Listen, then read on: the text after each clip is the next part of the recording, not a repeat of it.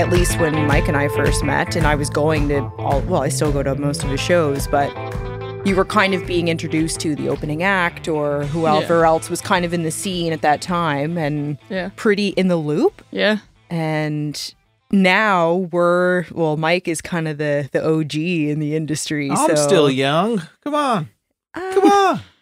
Relatively speaking, yes. You're still in the 30s. It is nice to see, like, new people being nominated for stuff because, like, traditionally in my experience in the music industry, you can just be like, oh, well, we know who's going to be nominated for that category. And then it was just completely different this year, which is cool to see. Yeah, exactly. Yeah, I think a lot of things are changing, but certainly post-pandemic, when artists have been at home and not out in the public eye performing, you can feel that shift. And it's like this rebirth of art now that you're either really hungry for, but like you were saying, it's hard. Ticket sales are sometimes sold out immediately and other times not so much. I don't know if that's a COVID thing or not, but we'll see where the industry goes. Fingers crossed our show isn't canceled. No, it'll be a go. I hope. Do you have festivals coming up? No, I didn't apply for anything this year, really. Yeah. I really wanted to focus my energy on recording with Mike, so... Because I find, like, every time we book shows, the band and I can't work on new songs because we're preparing for shows, and then I keep being like, oh, I want to work on this new song, but we keep trying to rehearse the same old songs for gigs, so... Do you have a cycle where, or seasons maybe, you're like, in the winter we write and record, in the summer we perform and tour, or does it look different all year long? So different. It just depends on what I actually remember to apply for. Yeah. Like, whenever I see... like, applications open, I'm like, oh, I should apply for that. But that's it. Yeah. Do you work that way, Mike? I try to be a little. I try to be on top of things, but I am not always. This is your older wisdom coming out now. It's kind of, that sounds a little. You're just kind of blowing with the wind, you know. It's whatever direction it takes you in, which is fine. And I do that in certainly some areas, but I try to mark down some deadlines here and there. I always do East Coast Music Awards and Music Week and Pop Montreal like every year, but other than that, I'm like, oh yeah, that's happening. And I keep trying to set reminders for like CBC Searchlight or whatever, and then I looked the day after it closed, and I was like, good. So I missed that again for the third year in a row. Next year's your year. Hey, we'll record a song. We're going to record a song that's going to go win next year. Next month or so, that is going to win Searchlight. Yep. And without further ado, we are here today with Burry. Ellis Burry. What is going on, friend? Hi, friends. We're so happy to have you here. It's been a long time coming. It's cool because we get to kind of hang out in our backyard from time to time, and we're friends, but we haven't had a chance to really dig into stuff with you, at least in a while. Get into my trauma. We won't go there immediately, but... I can't afford therapy, so that's why I agreed to this. That's what we're here for. So a few years back, I opened up my email and saw a message from Burry. And I had heard your name just circulating through the music scene, but never met you, didn't know you personally in any way. And you just reached out saying, hey, I'd love to meet up and chat about music and the music industry. And I thought, that's awesome. Like, that's just takes, not courage, but just that's initiative. And you wanted to meet up with me because I've been playing music for a fairly long time. Years. I'm still young. Come on, everyone. This is going to be the theme. I can tell. And I'm like, let's meet up. So we went to the library, the beautiful new library in Halifax, and we had a chat for probably a couple hours. Yep. And we've been friends ever since. I ended up recording your first song that you released in, what year was it? 2016? You're both staring off into the sky right now. 2016, Land of Monsters. Land of Monsters was that song, and that was my first introduction to your songs. Then we did an EP together. But What inspired you to reach out, and where were you at that stage of your career, and what brought you to that exact moment in time? I had released like my very first single with a producer. I just like Googled producers in Halifax, and it was the first one that came up. And we released For a Sad Soul. And I think at that point I had reached out to a few people like T. Thomason and Bria and Mo Kenny. And I just was like kind of shooting emails out, hoping someone would answer. And 2 people answered me, and it was you and T. Thomason. And I opened for T at the Marquee. It was my first show ever, really, like with a band and stuff. And then you answered and you were like, let's meet up. And I was like, cool. And then we established a friendship and a recording relationship as well. I remember, Ellis, you being in I think I came home from work one day and you were in the backyard with Mike and us chatting about how difficult it is to break into the arts industry. Like for both of you, the music scene, but I certainly feel that as a painter. And do you think it's more the support of your peers, or is it the industry itself? Is it fans? Is it marketing? Like, what makes that a hard egg to crack? I think what I found with the music industry is it's almost cliquey. Like, once you're in, but if you're not in, they're like, who are you? And they just kind of do their own thing. So to like have a support of a peer, like even just having Mike answer my email was like a foot in the door. Yeah, and I think that's huge. Just even for anyone listening, that is really all it takes to feel supported. Like, you just want someone to answer an email. I sent off so many emails that like Classified and Quake Matthews. I was just sending off emails to anyone being like, can you give advice on the music industry? And I think after I'd met up with you, I actually did get a response from Bria as well. And then we went for coffee and I just picked her brain about the industry, and like just getting that connection with people that already are there and where you want to be was super helpful. Well, that just seems like such an obvious way to learn about the industry you're in. Yeah, but no matter what job it is, if you're a musician or a teacher or in the Navy, like, you just want to talk to people who've been there a little bit longer and ask them questions, how they navigated it, how they felt when they first started. And I feel like not a lot of people do that. Yeah. Well, not only that, but I think from an outsider's perspective, you have a certain view or image as to what being a musician looks like. But that's because most people see the glam part of it. Yeah. There's not all of the awareness of what it's actually like. Yeah. Is that, like, do you feel like that's true for you? Yeah, I mean, I first got, like, before I even released music or anything, my first taste of the music industry was my friend's band in Ireland was doing a couple shows throughout Ireland. They had a van and their sound tech, and they packed up the van, they packed me up, and we went because I was visiting and I hadn't seen Ireland, and I just worked merch for them, and I got to see the industry from, like, that perspective, like, on the road, essentially. I was like, this is so cool, like, that's what I want to be doing. And then it started to get more like, once I was doing it myself, I was like, there's so much more to this, like marketing and business and merch and Yeah, for better or for worse. Yeah. So let's take it back a little bit further, even before we met on that fateful day for coffee. Well, actually, I don't drink coffee. I had a tea. I had peppermint tea. Anyway. Tea drinkers over here. I'll take all your caffeine. Yeah. Oh, I love caffeine. Don't get me wrong. I had homemade ice cap this morning. Oh, you've had your fix then. Yeah. Gotcha. Yeah. Yeah, I'm a wuss with caffeine. But so you, before you played music, you were an athlete. You were a rugby player at St. Mary's University. And did you play music during that time period? Not really. High school was when I played like a lot of music. I did IB music and I did concert band and jazz band. I'm very savvy on the clarinet. If you guys ever need clarinet. I'd love to hear clarinet. I still have it. So I did a lot of music in high school. I kind of stopped in university. But in second year, I bought an acoustic guitar because I was like, this would be fun to learn. And I just started to teach myself slowly. So you didn't play a guitar before then?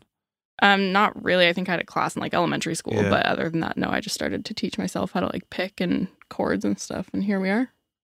I tried to learn a single song when we were at our artist residency last month. And I have a whole new level of respect for people that play an instrument, especially the C chord.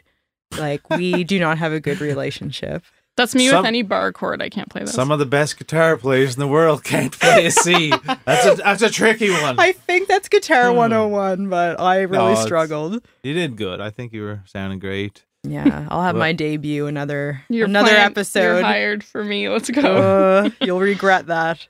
So you had some music in you, like Yeah. you were playing in high school, as you said, and did you always feel like you were a musical person or a creative person? Mm-hmm. Yeah, I did piano lessons, and then in high school, like any time I could do anything musical. Like I was in all the musicals, literally, and all the bands I could be in, and in IB Music. Every Friday we would switch instruments and learn a Maroon 5 song or something. So played drums, bass, whatever you name it.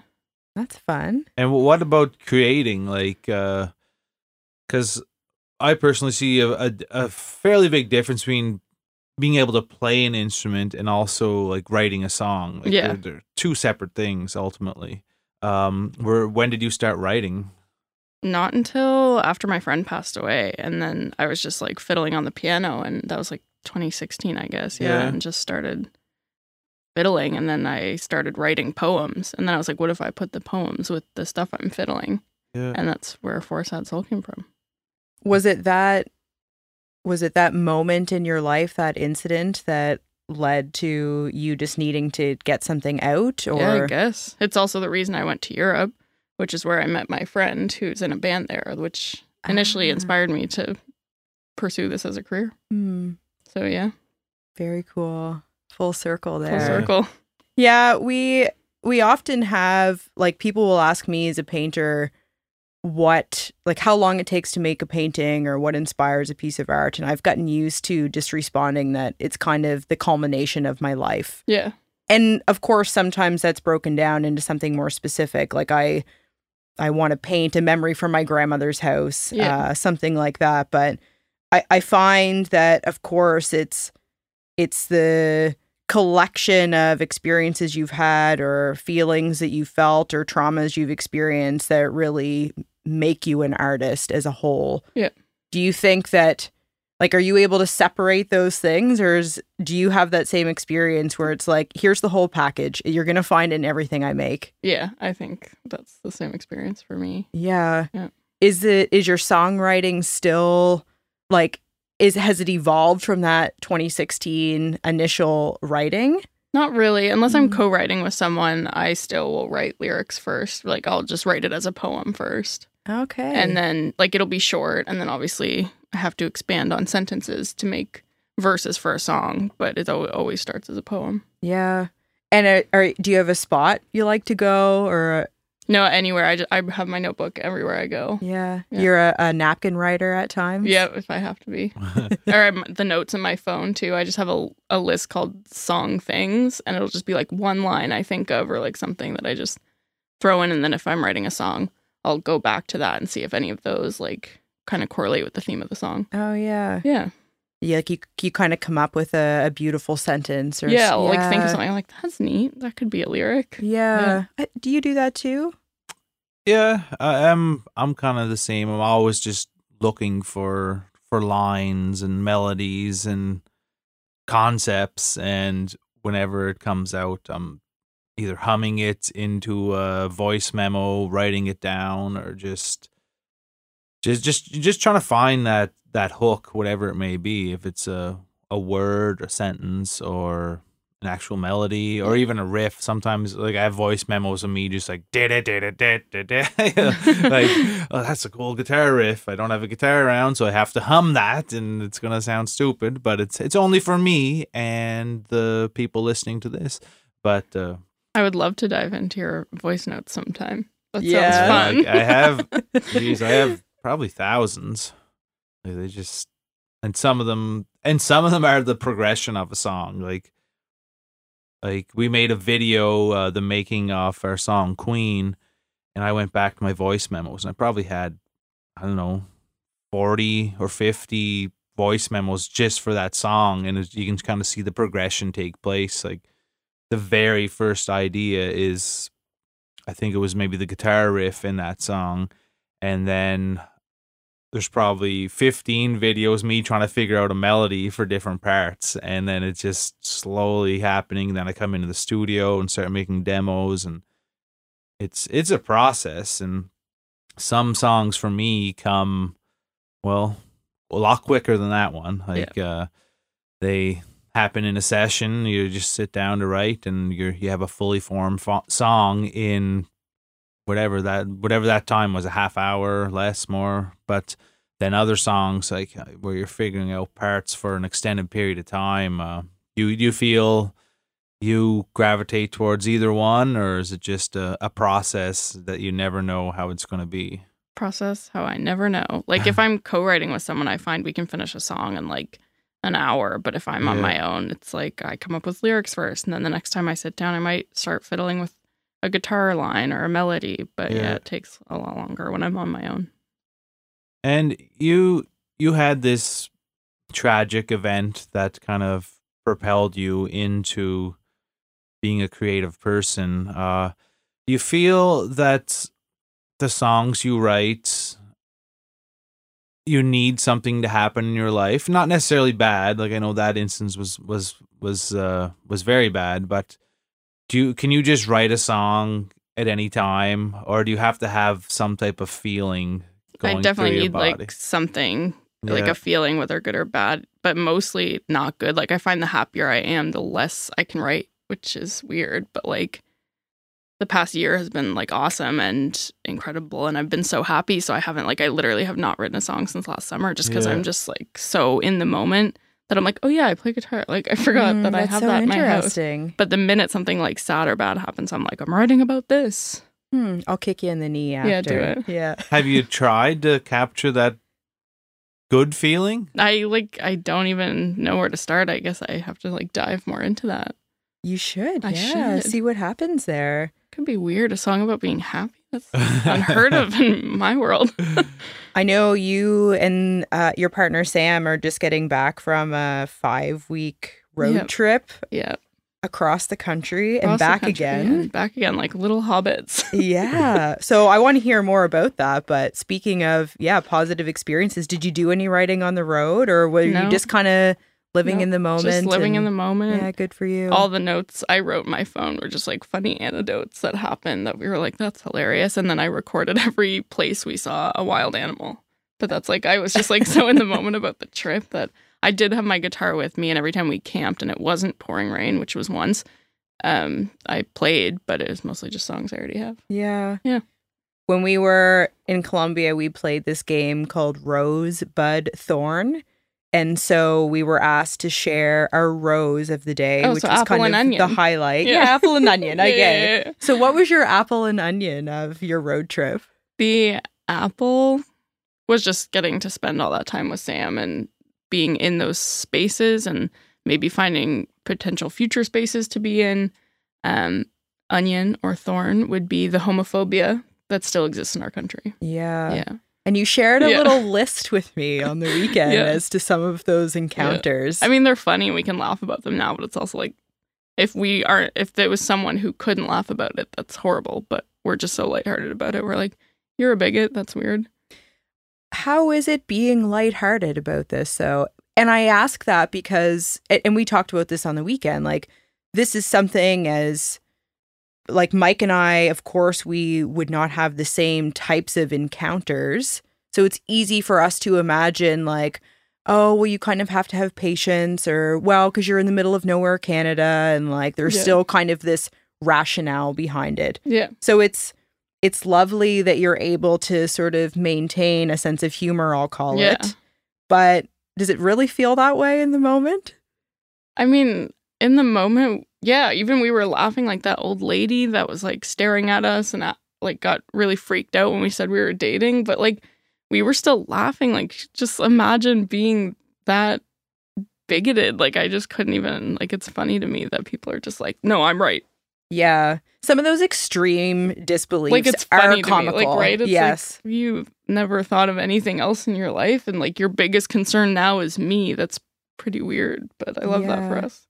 Is this a new like journey for you being public facing with your gender identity and traveling with Sam? And has this been part of your life forever, or is it something you're more open and vocal about now? It definitely hasn't been forever. I mean, I only came out as like lesbian or queer in third year university. So that was like new there. And I didn't have much like education about the queer community or anything then. And then started to educate myself a bit more. But when I came out as non-binary, like I really noticed a change. A change in yourself? Yes, and others. Yeah. What kinds of changes in yourself? Just confidence. Yeah. Truly. Right. Yeah. And so what did that progression look like for you? Was it about, okay, I have a little bit more knowledge now, so I feel more comfortable in this identity or in my body and talking about it? Yeah. Talking to other people who are non-binary, really I was like, oh, so other people do feel the same as me. Right. Yeah. I think that's like with most things. We just want to feel understood. Yeah. And that we belong to something. And like having somebody else say like, oh yeah, I felt that way or I've been through that is huge. Yeah. Yeah. And are you that person now to I others? hope so, yeah. Like when people reach, I have people in my DMs on Instagram and TikTok, like younger non-binary and queer people just being like, how did you like tell your parents, or how did you know you were non-binary? And then being able to be that person for other people. Yeah. Is there a formal like platform or community that you participate in? Not like formally. Yeah. I think I have like almost 14,000 TikTok followers, and a lot of them are like young queer kids that just want to see someone like them on a platform as big as TikTok. You know? I guess that's what I mean. Something like, you're a bit of a representation, I suppose, or a space of safety and comfort for others. Yeah, I hope so. Yeah, cool. And that's, like Kristen said, and no matter what we're doing, we all want to just feel comfortable and at ease and safe. And again, like when you reached out to me about the music industry, it's like, I just want people out there to be, no matter what they do, just be open to helping people who are in the same boat as them. Yeah. And you're obviously doing that in multiple ways now. And that's gonna just, the next generation of people are gonna just feel so much more comfortable and at ease. And like, how much better will the world be with just a population just being themselves? Yeah, being yourself is sort of at the root, I guess, of all of our existence as humans. Yeah. How much of that message do you bring to your live show? A lot, honestly. I make my shows as queer and open as possible. I want them to be a safe space. I want people to feel comfortable to come in drag if you want, or if Mike wanted to wear a dress, like, do it, dude. Yeah. Love that for you. Yeah. Like, I want it to be that space where people can just express themselves. And so that's what I do on stage. I always have my pride flag up on stage. Like, I want my band, I make sure they're all people that support the queer community or are queer themselves, allies. Just make it that space for people. Yeah, there's it seems that as though there are opportunities and support systems. Halifax, from an out, it appears to be an inclusive city. Mm-hmm. We've been, I mean, we were just in New York, so there's that's like the grandiose of everything. Yeah. But we were also in Colombia before that, which it's just, we didn't face any, we were kind of in a bubble where we were, but we were fortunate to be in a very inclusive space where we were as well. And it seems like the world is slowly but surely catching up to some of these ideologies. So, those small towns in Manitoba, they're just a few steps behind. They'll get there, though. We're working on it. But even Nova Scotia, like, for the most part, I feel like Nova Scotia is like 10 years behind the world in everything. It really is. And some of those things are nice. Like we have just, I don't know, just a lot of, you see old cars and just nostalgic things. And then there's other like ideas that take a little bit longer. But I feel like a lot of the issues anyway, I can't say all or most, but just time and people being exposed to it, and people like yourself highlighting what it's like to live this lifestyle and just to be who you are. Like, I think that's 100% important. And we can't expect, I guess, everyone just instantly to be the same just because it's impossible, I guess. Yeah. With anything, like I can't all of a sudden like want or expect everyone to understand my music, even like Yeah. a super simple example. But I think like Nova Scotia, I think in the last 5 years, it's just kind of just skyrocketed in a positive way for sure. Even being like in small towns and other places and other cities, like Nova Scotia is, for especially specifically in my experience for the queer community, it's up there with like being inclusive, and it's not perfect. There are still homophobia and transphobia here, but it's much better than other cities we went to, which is nice to see because Nova Scotia is, like you said, a few steps behind in most cases. And Halifax is a really progressive city, which is great. And except they closed all our queer bars. There's like one now, but I know, and that's there's no like space that's fun for for no matter who you are. We all want to go to those bars. But you want that like safe space for queer people to be like, I can go out tonight and have a drink and not get beat up. But there's it just seems like, wild that does not exist here. I think like, it will. Reflections, it still exists, but it's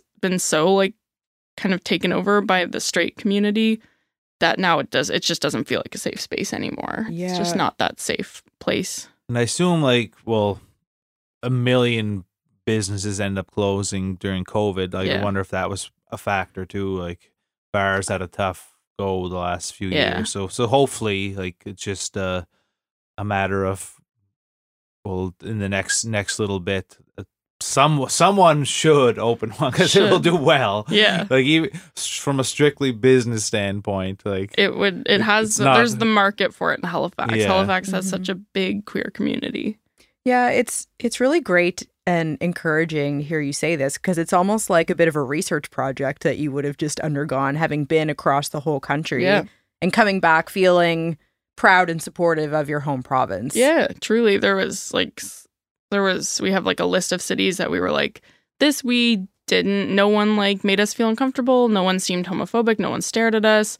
And we just felt safe and fun in this city. And then it was mostly towns that we were like, we didn't really feel super safe here. Yeah. There was places where we were like, we have to pretend that we're just besties or sisters. But like Halifax is on the list of cities we feel relatively comfortable and safe and supported in. Were you looking out of curiosity for places you might live? Yes. Okay. That was so what would be trip. like top 3 places? Top 3. I can't speak on behalf of Sam. I know we agree on my top one, which would be Jasper.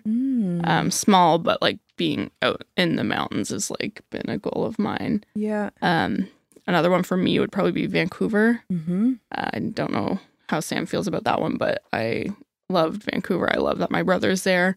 It's super big, but not too big. It's like easy to understand. I always have a blast there. So Vancouver, and then probably Montreal. Yeah, great choices. Yeah. And quite different, actually. Yeah, all very like different. So it'll be a tough decision. And are you actively looking to move, or it's just kind of like, we'll pay attention to this? Yeah, not right this second. I think you probably know that massage therapy is, what's the word Sam uses? It's different in Nova Scotia than it is in other cities. Like she can't move to another province and work there as a registered massage therapist. Right. Yeah, like a lot of professions. Is. So she would be registered with MTANs, it's called, or I think that's what it is. It's regulated, she says. So Nova Scotia is not regulated and everywhere else is, so she couldn't work. Yeah. So we're not like looking to move now, but like if it becomes regulated, that would definitely be on our horizon. Today's episode is brought to you by Stephanie Warren Hair Studio. This beautiful boutique studio is an independently owned salon inside of True Salon Suites in Bedford, Nova Scotia. It is a private suite that is fun, energetic, and LGBTQIA2S plus friendly. The studio opened in 2018 and has been operating full tilt ever since. Stephanie has 19 years experience with many advanced courses including coloring, cutting, and extensions. She has a passion for coloring and never turns down a good highlighting session. She loves to make people look and feel their best inside and out. She has a passion for people and it shows through her fabulous clientele. Visit Stephanie Warren Hair Studio on Instagram at Steph Warren Hair.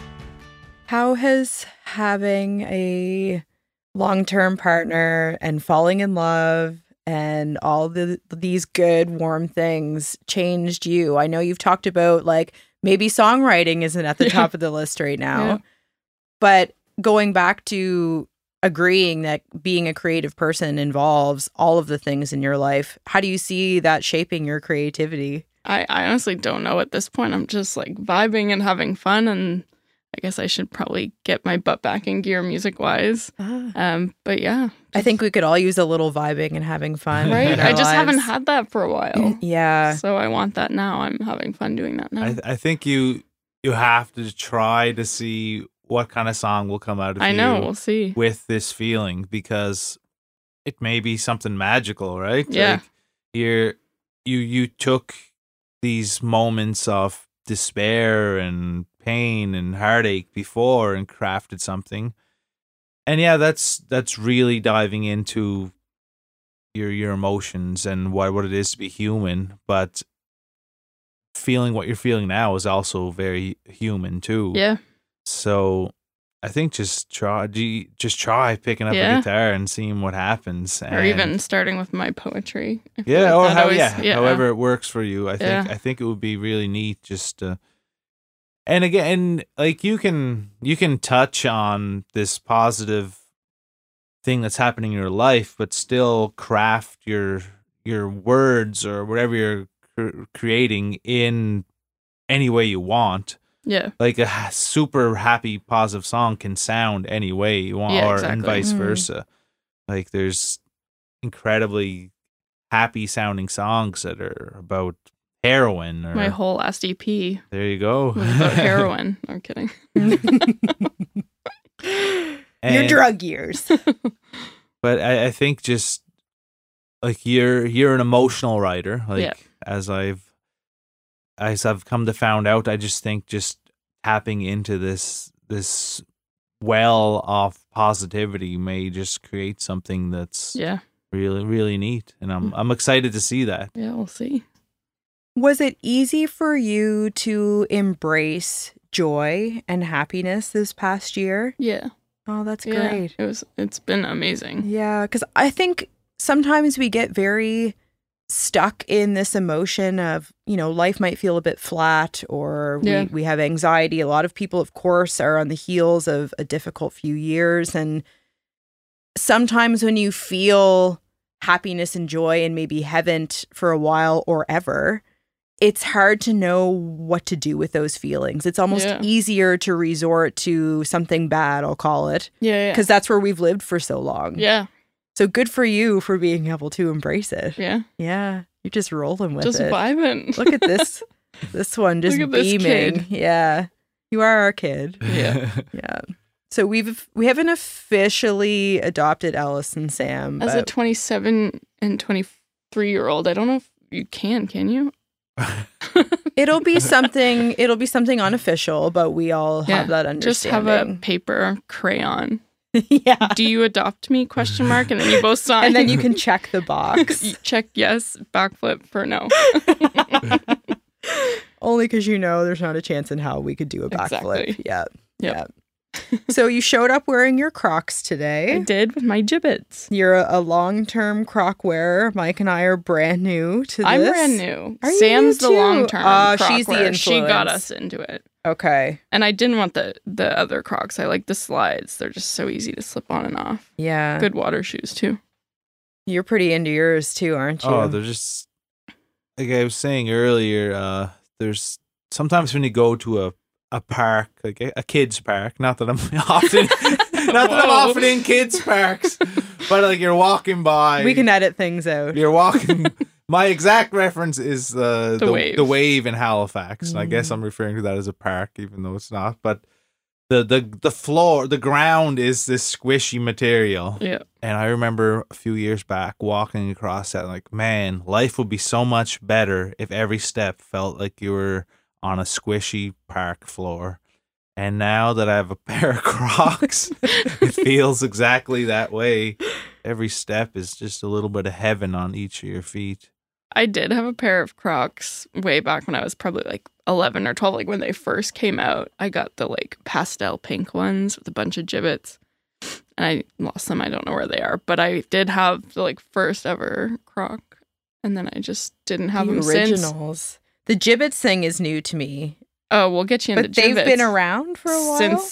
Since day one. Okay. Little gibbets, they're little like pins you just pull out and stick in. That's my pink duck. We're looking at a little duck here. Little pink duck.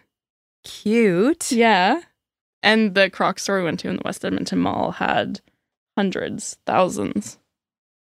I think West Edmonton Mall probably has thousands of everything by the looks of it. Yeah, it has multiple food courts, which was the most surprising thing to me. Like, I knew it had a water park and a theme park, but I did not know. There's food in here, too. There's also sandwiches, so that was 2 food courts. That's crazy. You can eat a sandwich on a water slide. You can eat a sandwich anywhere your heart desired. That's the height of life, I think. You can eat a cinnamon bun on a pirate ship. Wow, yeah. That should be kind of the tagline for the mall, I think. I think I should do advertising.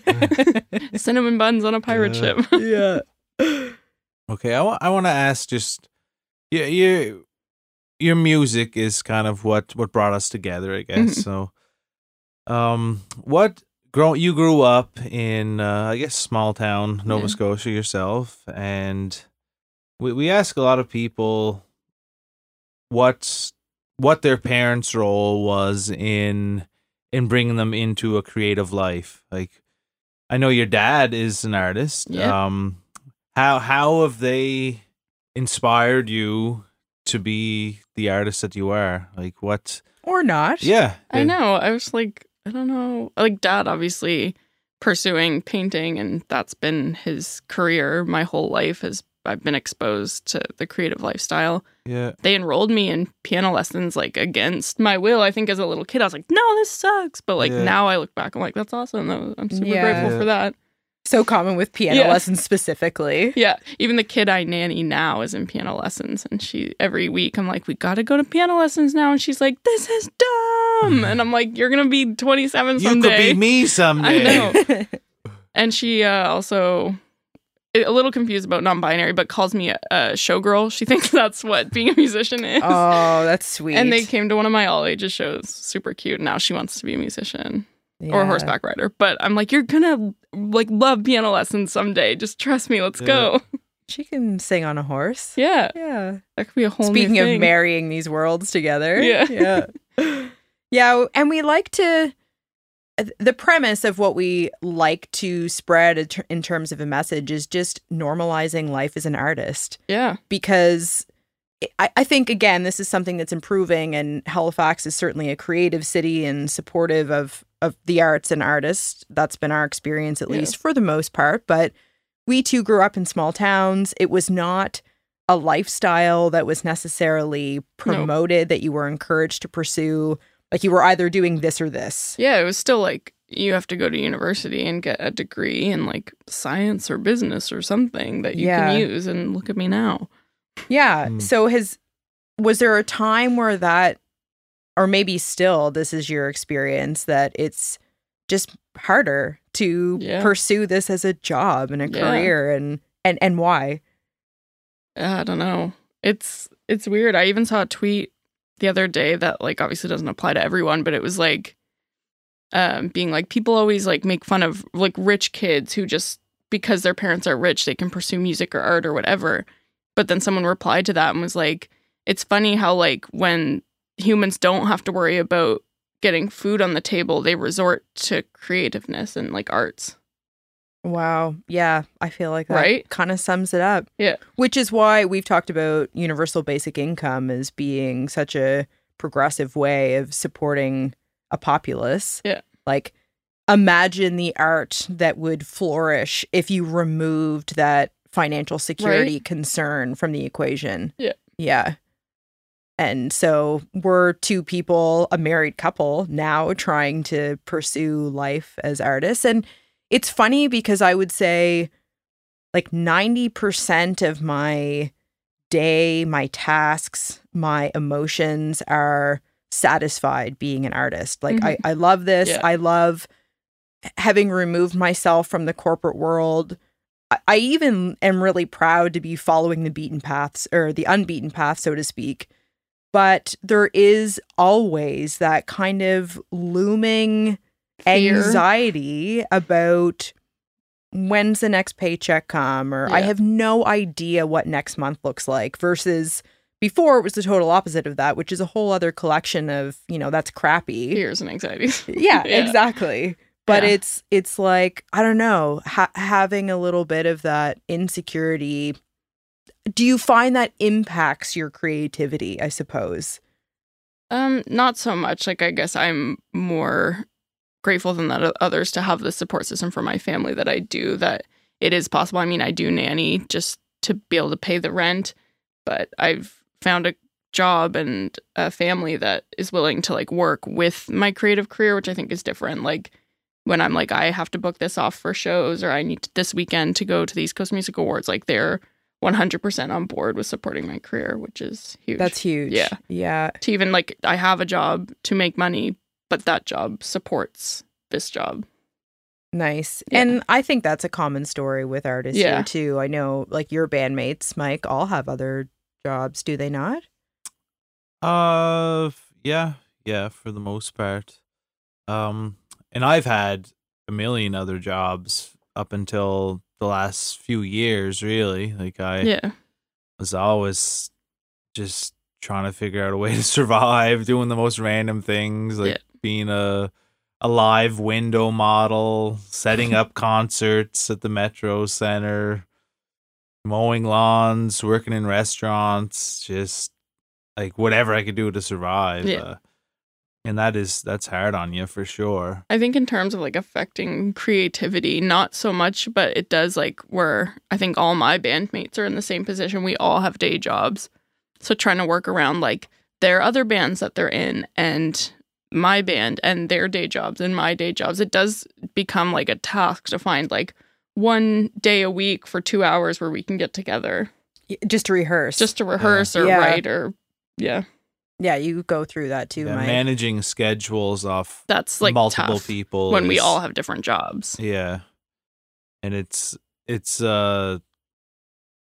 can impact like how your career progresses as well. Yeah. Like I had to become the driving force in everything, I guess, just because if other people are working their other job, they just can't put the time into what needs to be done. Like you can put as many hours as you want into your career, or as few as you want as well, but the ones who put the extra time in are the ones who usually find success.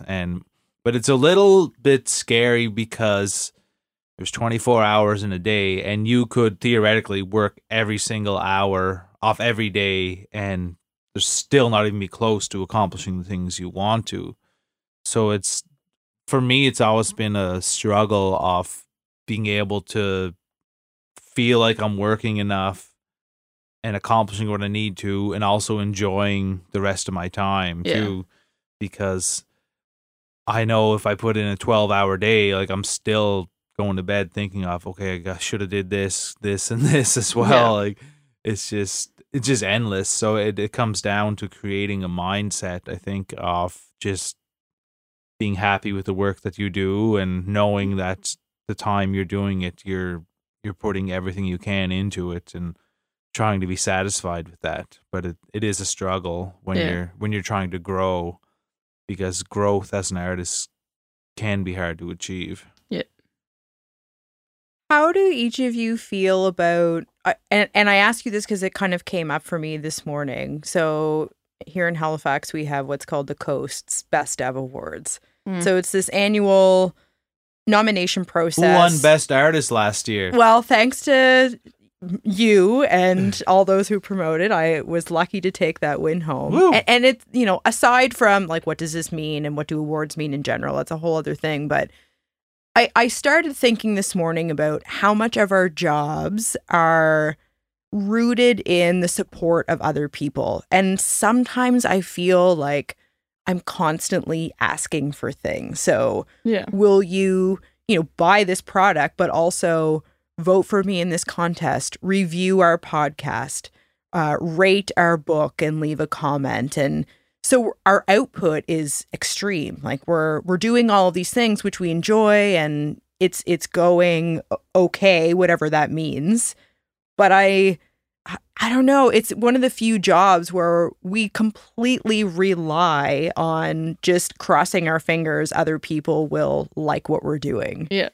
So how do you deal with that? I don't. I just ignore it. I throw it on social media and then I'm gone. My brain forgets it's out there. Does it matter? Does it matter like what the social media response is to you? Not really. I mean, like it's great when people pre-buy tickets to my show so it's not canceled, but like I can't control anyone. And I also feel like you said, like where you're asking them to do this and that and this and that, like I feel like that's, even as someone who sees that, I'm like, whoa, that's overwhelming. Like I can't even think about doing any of those things. Right. So I've kind of, in the past year, also just dialed back how much I'm posting on social media so that when I do post, people are like, oh my God, Burry posted. What's it about? I should, because I just find like I didn't want to be that overwhelming presence. Yeah. But I haven't really noticed a difference, honestly. People are just going to do what they do.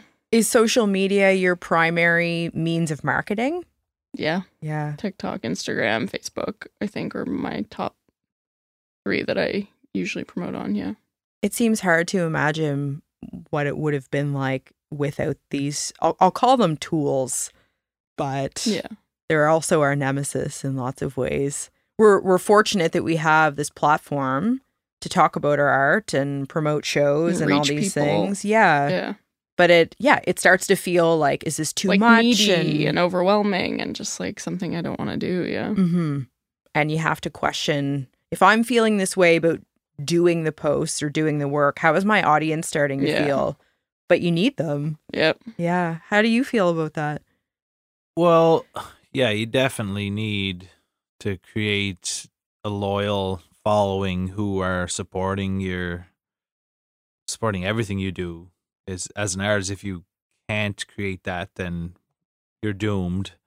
Like you need at least probably 100 people who are willing to buy everything you do, whether it's concert tickets, shirts, hats, albums, and without that supportive fan base, you can't exist. Like you can't exist as an artist making your living off the art. You have to have another job or have to have some source of income. But if you're 100% trying to make your living off the arts, then you need to be trying to find those people, whatever it may be. And you asked Ellis, how do you deal with the social media and just trying to find that I guess supportive group? And I've heard other people in the creative world say that there's only one way to do it, and that's become undeniable. So that's like, that's easy. Yeah, it's but I think like that's obviously vague and like sounds like a threat. Maybe even, but it's like, okay, I'm writing a song. Is this good or I think it's okay. I think if you think it's just okay, it's probably not undeniable, you know? Like you have, like, I think it's just getting to a point where you truly believe in it and other people truly believe in it. And maybe that's a very small number to start, but if someone's willing to get a tattoo with your song lyrics, like that's at least undeniable to that person. Yeah. And then okay, if there's at least one person out there who thinks it's so frigging awesome that it's worth putting on my body forever, and that's just one example, like, but there's got to be more people who are willing to fall into my fan base kind of thing. So for me, like, I don't walk around like I'm undeniably awesome or anything like that, but I think I just look for things that really can resonate with an audience and resonate with fans, and then see what's actually working and trying to gravitate towards that and lean into those things that I create that people appreciate. I'm just being undeniable to myself because I just get tattoos of my own songs. That works. That's a good representation. Yeah. You have to have, you have to have advertising, too. confidence. Self-confidence and advertising. Exactly. Do you have a favorite tattoo? I don't know. Is that like a Maybe- mean question to ask Well, someone this with one's tattoos? more emotional. Yeah. But this one's just stunning. That naked lady. Yeah. And is she like a first tattoo? Like, where did that? No, Okay. this is my first tattoo. I just I love women and boobs. Can I say that? You can say whatever you want on this I love podcast. I like that too. On record, I love boobs. That's a 3 for 3 on the boobs. Yeah. So I don't know. I just think the female body, a feminine body, Mhm. is just beautiful. It's art. Yeah. So you should just put them. So I got art. Good for you. I got it as art. Is there a top show or a moment in your career that stands out for you? An unforgettable. Unforgettable show moment. I think 2 that stand out in my mind. First would be my first ever music week for Music Nova Scotia. I had just I'd never performed with a full 4-piece band before, but I applied anyway. And then I found a 4-piece band. I found people to play with me. And then I found out I got accepted. So I had to reach out and be like, I'm actually a 4-piece band now. So whatever. And they just adjusted it for me, and playing my first ever music week with my first show with a 4-piece band and having that room be full.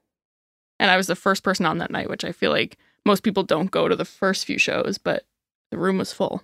Yeah, it was. Yeah. You've really made a name for yourself in this city. Yeah. People are coming out. They're curious, and you have a voice, both, of course, a beautiful singing voice. And I have to say, your voice is very sultry, in my opinion. Yeah. I don't know if that's a good descriptor or how, being a professional musician that's received, but I don't know. There's something just very soothing about your sound, lyrics aside, just the way that if I was just, sitting with headphones, that's how I would describe it. But I think that you attract a really diverse audience because who you are and how you sound, and it creates such a cool package deal that you show up with. So I'm not surprised that opening act, you pack the room. Yeah.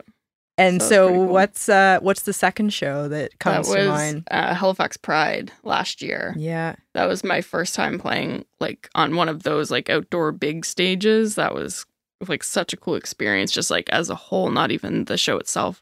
And we were opening for who was it? Dance Movie? That's Tara Thorne's band, right? Yeah. And Century Egg and Hillsburn. So even to just be on the same stage that those 3 bands played on, and I got to play before them, and just being able to play a Pride was incredible. I want to ask each of you who your dream band would be that you would play with, be it open for or they'd open for you, whatever. Just share a stage with. Well, I guess the bands I would think of them opening for us would mean a lot of things went well, I guess. Well, that's okay. This is for fun. Well, we both really like the National, and they play some huge rooms. I'll do a lot of stadium tours and huge festivals, and They'd be. I think you'd be complimentary as well, same sort of styles of music. yeah, it's alternative rock. There's probably a little more indie. Ours is probably a little more, I don't know if mainstream is the right word or not, but that they would be fun to have open for us. And how about you? I was thinking of ideally if I could open for queer people or women that would kind of fit with my sound, I would say Phoebe Bridgers or King Princess. And then just ideal world, I get to open for whoever I want. I would say Harry Styles or Billie Eilish, because Of course. I think they have fan bases that also would like my sound and just what I represent and stand for. Yeah. Yeah. Both just they're fierceful performers. Yeah. Harry Styles, like I would love just to have that wardrobe in my closet, Right? like those jumpsuits And all those like tall pants and suspenders. Yes, I'm here for it. Yeah. Fashion king. We watched a what's it called? An interview with Billie Eilish recently with David Letterman. I forget the name of that show. It's on Netflix, but he has different My people Next on. Guest, My Next Guest, yeah. And it's funny because I found she was so unassuming about her talent. Yeah. Like she's probably, I don't know, top 5 biggest artists in the world right now. Yeah. And very young and unique. Like she's brought, and without really being vocal about it too, I have found she's brought just like new ideas about body types, because she's not this wafy, size 0, long hair. Like she pushed boundaries with fashion and lyrics. Her approach even to singing is like she's not about these huge, bursty, powerful notes all the time. She's like whisper singing. And you're like, this is great. Yeah. Like, why are we whispering? Yeah, why is this happening? But I kind of like it. Yeah, no, she's unreal. She's done so much for like a shift in like music industry with genre and fashion and just like the way she presents herself. Yeah. I guess that just leading by example. There's a lot to be said about just showing up as who you are. You don't have to be standing on a soapbox. You can just be you and look at what that does for young people, for the industry. Yeah, very cool. Another one would be Lizzo. Yeah. I think that would be badass. Unreal. Just we would not fit together by genre at all. I don't know. That would be a power couple though. Right? Us singing Juice together. Yeah. Yeah. Well, these are some good choices, I think. What we ask a lot of our guests on here, if or first off, what they think making it is, and you feel you've made it as an artist, or are you in the process, or what does that mean to you? I think that is subjective. So you said to me, I think making it is just when you've like created something you're happy with, like because I think a lot of people would based on like how much money you're making or if you can live off this career. But I think it's mostly just like, are you happy with your work and your message and what you're doing and how you're presenting yourself? So yeah, I think I have. That's great. Yeah, I love that answer. Yeah. Like just being clear and authentic with who you are. Yeah. And that can be making it no matter what no matter how big your audience or how if you sell out shows or how much money you're making on streams. I really love this question that we've asked people, because Mike and I did a whole episode on this topic just with one another. And I have found everyone has offered a different kind of perspective, of course, about what that means to them. But it's given me new ideas to think about, like, oh yeah, that's really important in this life. And yeah, so thanks for sharing that. Cool. And what do you hope happens with your next recording? Where do you see that taking you and your career going over the next couple years? Well, what's Burry hoping for? I am hoping to start getting into sync licensing, because I feel like that's a big way to reach new audiences and get your songs and shows and movies. That's been something I've been interested in, but don't really know where to start with that. And I'd like to tour. I've never been on a tour because I started like 2 years before COVID, and by the time I actually had made a name for myself, COVID hit. So I haven't even been able to tour Nova Scotia. So whatever that tour looks like, if it's Nova Scotia or the East Coast or Canada or Europe or whatever, I'd like to be able to do that. Well, and you had an opportunity that you had to cancel, correct? I know. I think they might have deferred us to next year. I can't say for sure, but we're hoping to be able to hit Future Echoes in Sweden this year if it all works out. Well, congrats on receiving that invitation. I'm sure it'll work out. I hope so. You guys can come with us. Yeah. You want to play guitar? Sure. You're on the spot now. You're on air. Let's see what the new songs end up like if I end up playing guitar on the new album. Yeah. Yeah. So Burry, let us know, let our audience know, where can they find you? Where can they find your music or your profile? And if you have any shows coming up that you want to promote, we'd be happy to hear about it. When is this episode coming out? Should I push soon? Next week. because I do have a show June 30th at the Seahorse. I'm opening for Hinterwood, and they are from Ontario, and Persephone is on that bill as well. And then July 7th is the Music Nova Scotia Spring Preview with Jade Bennett, Jaden Austin, and King Woos. And that's it for my summer shows. And then I'm off to the studio with Mike. You're off to right here. Right here. I'm off to here to write and record. And as far as social media, I'm Burry Official on TikTok and Instagram and Facebook. Burry. Burry. Official. No one knows how to spell that, though. No, I just sounded out official. That's how I write it out.